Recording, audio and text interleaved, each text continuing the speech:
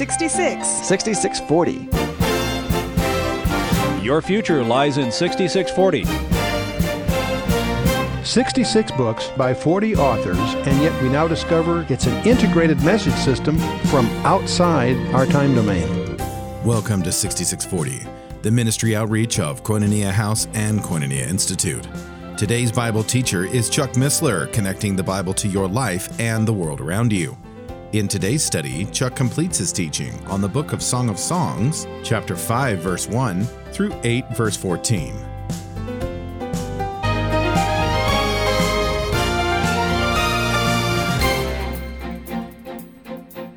In the weeks succeeding the marriage, the villagers typically assemble.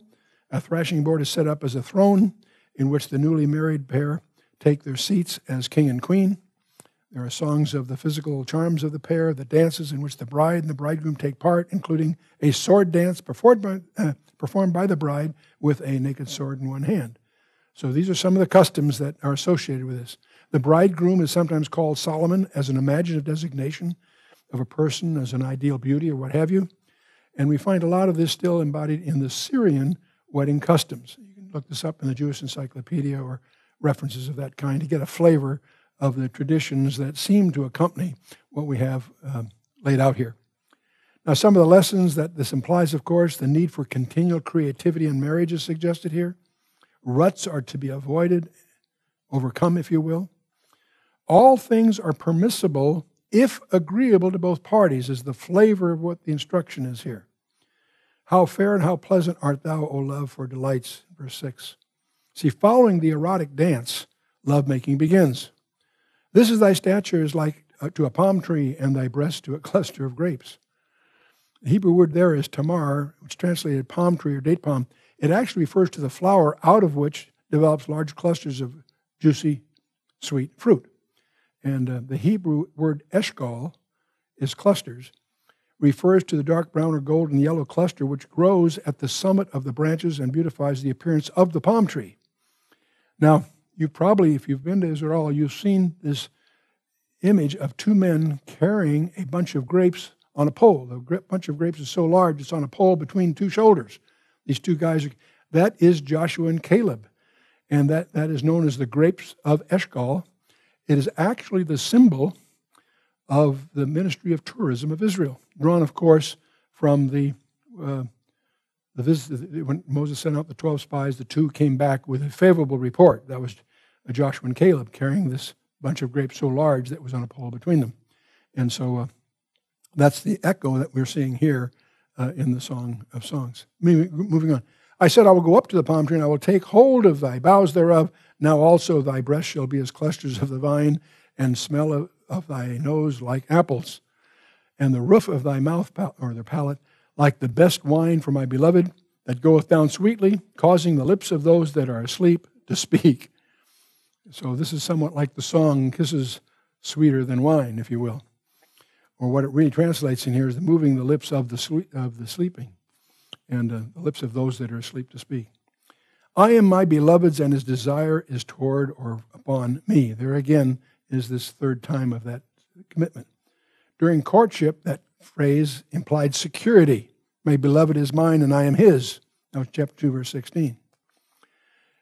After the marriage, it speaks of submission. I am my beloved, and my beloved is mine, chapter 6, verse 3. During the adjustment periods, we find this, again, accompanying the doubts. So it speaks to stability. I am my beloved's, and his desire is toward me.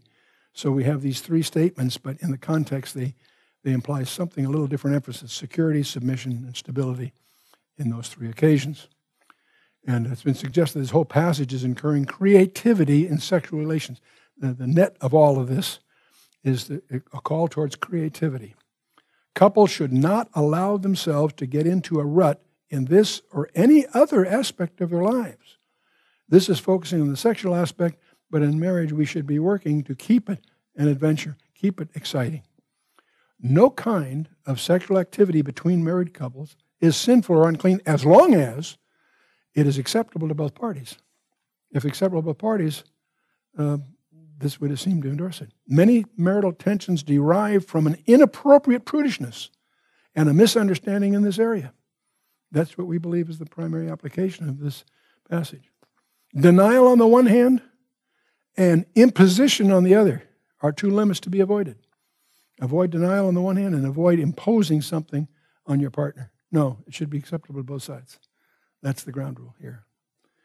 Okay, so we're in fifth idol, and we're moving from the 10th down to the next one. Come, my beloved, let us go forth into the field. Let us lodge in the villages. That's verse 11. This is a longing for home. It's a desire for a recreational break. A weekend away, as we would describe it. Let's go into the field. Let us lodge in the villages. Let's get out of the rut. Let's get out of the routine, see? We all need an occasional respite, especially the wife. Especially the wife. Let's get up early to the vineyards. Let us see if the vine flourish and whether the tender grape appear and the pomegranates bud forth. There will I give thee thy loves. Ooh. See, ostensibly, what they're going to return to the region of their original courtship. That's probably the flavor here. The word loves in the Hebrew, dod, is in the plural, which obviously refers to sexual loves. And so the vine has budded. And I think that's referring to the relationship, not the vines. Verse 13, the mandrakes give a smell. At our gates are all manner of pleasant fruits, new and old, which I have laid up for thee, O my beloved. Now, these mandrakes show up in the Old Testament in a number of places. They are in flower and giving off a fragrance. The Hebrew word for mandrakes is dudae, the same root as sexual love, incidentally, as exciting sexual desire, favoring procreation. So they're looked upon as an aphrodisiac, if you will. And they're known as the lover's flower or as love apples. The Arabs call them the devil's apples. It is a whitish green flower with yellow apples the size of nutmeg and has a strong and pleasant odor. The fruits and the roots were used as an aphrodisiac and were thought to stimulate sexual arousal. And that's the background of Genesis 30. If you recall, the mandrakes are key in that whole passage there. Some authorities regard their reputation as fanciful. Some associate them with the Mandragora officinarum, which has no definite scent. And so that makes that rather problematic. Some argue that the plant must be the Citrus medica, the citron. So there's some scholastic debate exactly what's included and what's not. In any case, we're going to head up to the Galilee with the mandrakes blooming here. And he continues, O thou wert as my brother that sucked the breasts of my mother, when should I find thee without? I would kiss thee, yea, I should not be despised.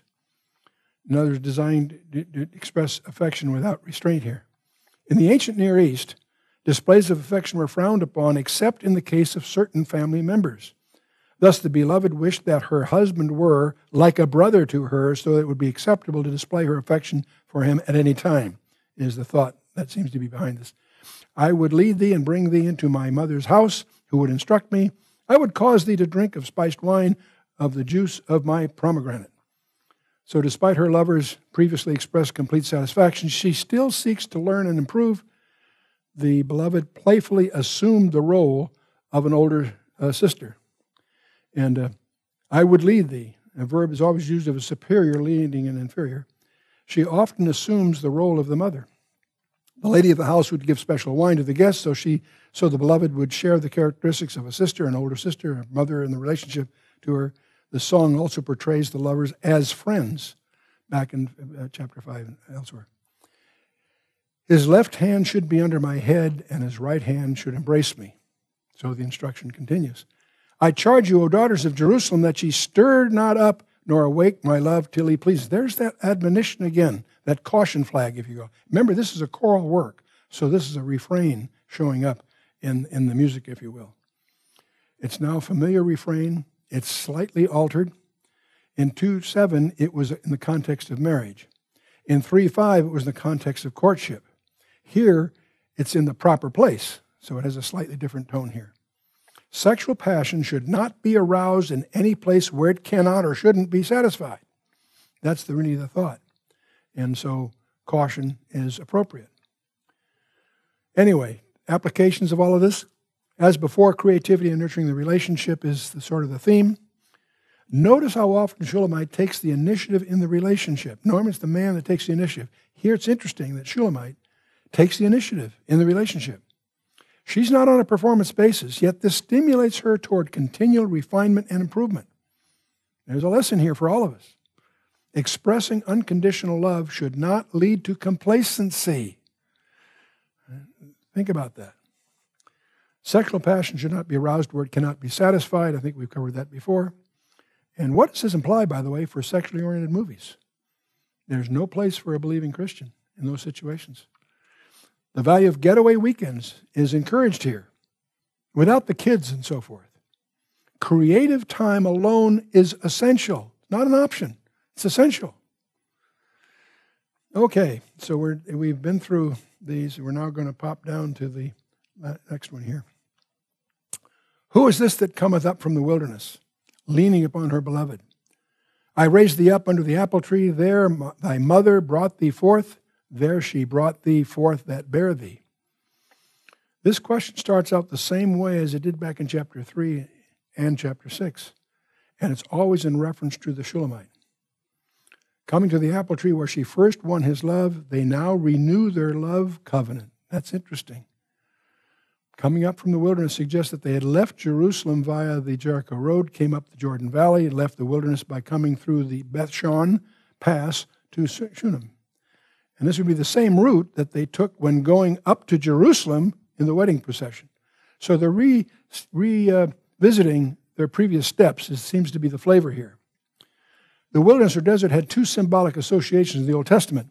The wilderness was associated with the 40-year trial period for the nation Israel. In their love, the couple had overcome trials which threatened their relationship, the insecurity of the beloved back in chapter 1, the foxes and the indifference in chapters 2 and 5 that we talked about before.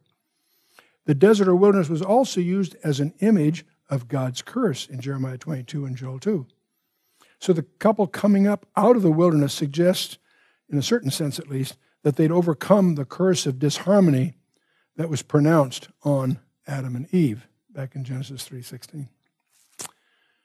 Continuing, set me as a seal upon thine heart, as a seal upon thine arm, for love is as strong as death, jealousy is cruel as the grave. The coals thereof are coals of fire, which hath a most vehement flame. Now, a seal or a signet ring, it said a seal upon the heart, was an emblem of authority. It was worn on the right hand, or it was against the heart in a string around the neck. The seal upon, set a seal upon thine heart, as a seal upon thine arm, and so forth. It was a jewel from which one did not separate himself like a most prized possession. It's a seal, an identity. And so, love here, by the way, avahah, embraces both dod and reah, plus much more. That's the strongest term you have. The energy of this love is compared to the energy of death, and Sheol, strong, means powerful. Sheol was irresistible is the concept that lies behind this. The jealousy of love, hard, cruel, and firm, whatever, as Sheol. Jealousy here is simply reasserting the right of possession or ownership, just as Sheol takes full possession of the dead. That's the parallel, that's the idiomatic concept here. Now, jealousy also burns against everyone who will try to violate the right of ownership. She hides in this jealousy as security against any unfaithfulness. Love of the right kind is a flame, kindled not by man, but by God. The flame of Yod-Yahweh, Jehovah, Yahweh, if you will. In Hebrew, it's a flame of the most vehement kind. And this is the only place in this book where God is actually mentioned, interestingly enough. Continuing, many waters cannot quench love, neither can floods drown it. If a man would give all the substance of his house for love, it would be utterly contemned. This kind of love cannot be extinguished, nor drowned. It is inextinguishable. Nor can this love be purchased. And any attempt to buy it would be scorned and viewed as madness. Interesting. Now, any periodic celebration or renewal of the love covenant is a good thing. Many people in a wedding weekend or whatever will renew their vows. They'll go through some form of ceremony to refresh or renew, to recommit the vows they took when they were first married. That's not a bad thing. That's a renewal. Be creative. Design your own. Some have a second wedding ceremony. Others return to the place of original courtship. A renewal of the love covenant before the Lord is never out of order. Okay, so we're now going to the final reflection. We have a little sister, and she hath no breasts. What shall we do for our sister in the day when she shall be spoken for? Speculation of a younger sister. Returning home, she conversed with her brothers about her little sister, or maybe it's a flashback, we're not sure here. Referring to the younger years, the day when she shall be spoken for refers to the day that suitors will come courting here.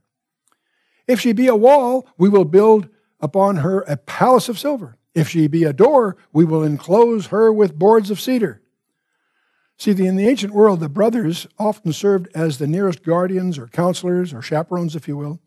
In the area of marriage, they often had precedence over the father and the mother. The brothers were the ones that really took charge, provided the protection, if you will. The Hebrew word for wall here is one chosen that implies a wall that stands firm and withstands every assault against it. And so it's more like a rampart, if you will, or what have you. And she will be rewarded for chastity.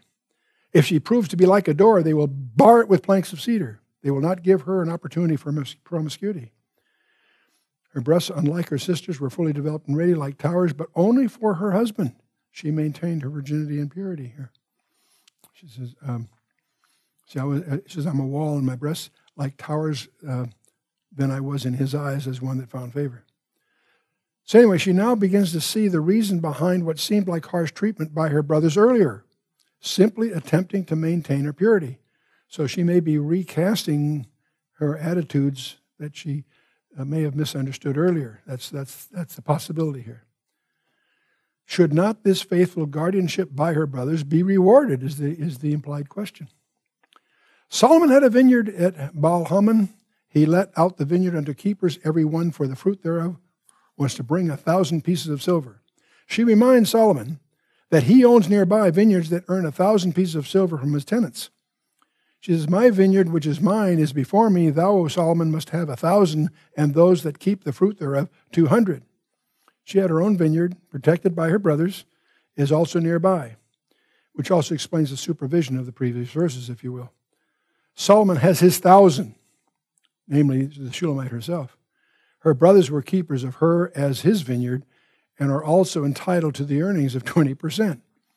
So there's also some gematria possibilities here. I'll stay out of that right now. Thou that dwellest in the gardens, the companions hearken to thy voice, cause me to hear it. So he responds favorably, and he may be asking for a song, in effect, okay? Hearken to your voice. Make haste, my beloved, and be thou like a roe or a young hart upon the mountains of the spices. In other words, make haste, flee, so we can again be alone, is what she's saying. Repeating an invitation similar to chapter 2, verse 17, but this time it's unlimited.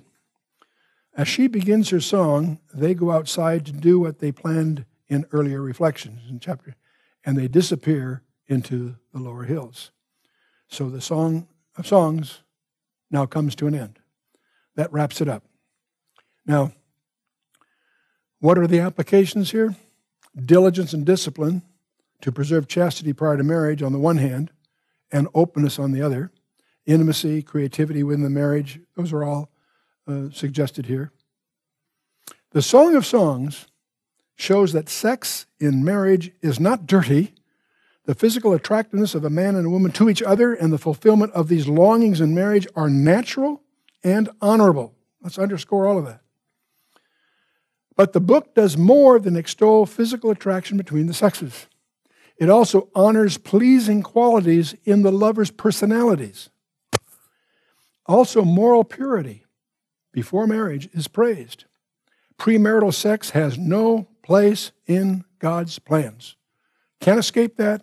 That's right up front, all the way through the 66 books that we call the Bible. Faithfulness before and after marriage is expected and honored. And such faithfulness in marital love beautifully pictures God's love for and commitment to his people. That's where we start getting into allegories. And we're going to want to do that cautiously because allegories are a license to invent. You want to be careful with them. And many, by the way, many suspect that the Apostle Paul had this book in mind when he penned his famous chapter, 1 Corinthians 13. Having gone through this, let's take a quick look as we wrap up the 1 Corinthians 13. Though I speak with the tongues of men and of angels and have not agape, I am become as sounding brass or a tinkling cymbal. And though I have the gift of prophecy and understand all mysteries and all knowledge, and though I have all faith so that I could remove mountains and have not agape, I am nothing. And though I bestow all my goods to feed the poor, and though I give my body to be burned and have not agape, it profiteth me nothing. Agape suffereth long and is kind. Agape envieth not. Agape vaunteth not itself, is not puffed up, doth not behave itself unseemly, seeketh not her own, is not easily provoked, thinketh no evil, rejoiceth not in iniquity, but rejoiceth in the truth. It beareth all things, believeth all things, hopeth all things, endureth all things. Agape never faileth. Whether there be prophecies, they shall fail. Whether it be tongues, they shall cease. And whether there be knowledge, it shall vanish away. For we know in part, we prophesy in part, but when that which is perfect is come, then that which is in part shall be done away. When I was a child, I spake as a child, I understood as a child, I thought as a child. But when I became a man, I put away childish things. And now we come to the logo of the Institute, the Coin Institute. For now we see through a glass darkly, but then face to face. Now I know in part, and then I shall know even as I also am known. Now abideth faith, hope, and agape, these three. But the greatest of these is agape. You know, it's interesting when you examine this here, you'll discover there are 7 active participles. Stability in verse 8 of 1 Corinthians 13, which echoes Song 8:5. We have security in verse 7. It's echoed in verse 6 of Song. Strength is in verse 6 of Song, and it's verse 8 of 1 Corinthians. Stubbornness, if you will, steadfastness maybe, in verse 6 of Song 8, and both verses 4 and 7 in 1 Corinthians. Sacrifice in verse 7 of each. Self-control, verse 8 in Song, and verses 5 and 11 in 13. And finally, selflessness, verse 11 and 12 in the Song, and verses 1 through 3 and 5 in. So there is a parallelism of thought in both that some suggest it may, when Paul was penning 1 Corinthians 13, he could very well have been spending some meditative time in the Song of Songs. Speculation. Okay, we went through the entire Song of Songs, trying to emphasize a literal point of view, taking it on as a practical, useful, direct manual on improving marriages. And that's great. We're not through yet, though. That was the primary foundational view. It's amazing how that not all commentators take that view. It's the one that we chose to take because we see it as the primary direct application of the text as it stands. And we think that's pretty unassailable. And there are many good scholars that accompany us in that emphasis. But we want to take the next session. We've completed now our literal view of this practical book. Okay, good. There's more. Next time, what I want you to do is review your notes and the text of the book and explore the ostensible allegorical allusions for our next session. Go through it yourself and glean it from the point of view, what is this saying about the relationship, our own relationship with our bridegroom, the shepherd king that's coming to set up his kingdom on the planet Earth. What we're going to discover that we're going to review the allegorical possibilities of Song of Songs, and we're also going to look at that allegorical perspective of the entire Bible, from Genesis chapter 3 all the way to Revelation 22. And we're going to discover where there's Adam and Eve, Boaz and Ruth, all the way through the Scripture. God uses the married to communicate intimacy with Him. And so it's a very, very important instruction that goes far beyond the sensual issues that we've been stumbling over through the Song of Songs. So with that, let's stand for a closing word of prayer. Father, we thank you for this book. We thank you for your caring of us. We thank you for the extremes you've gone to that we might have life.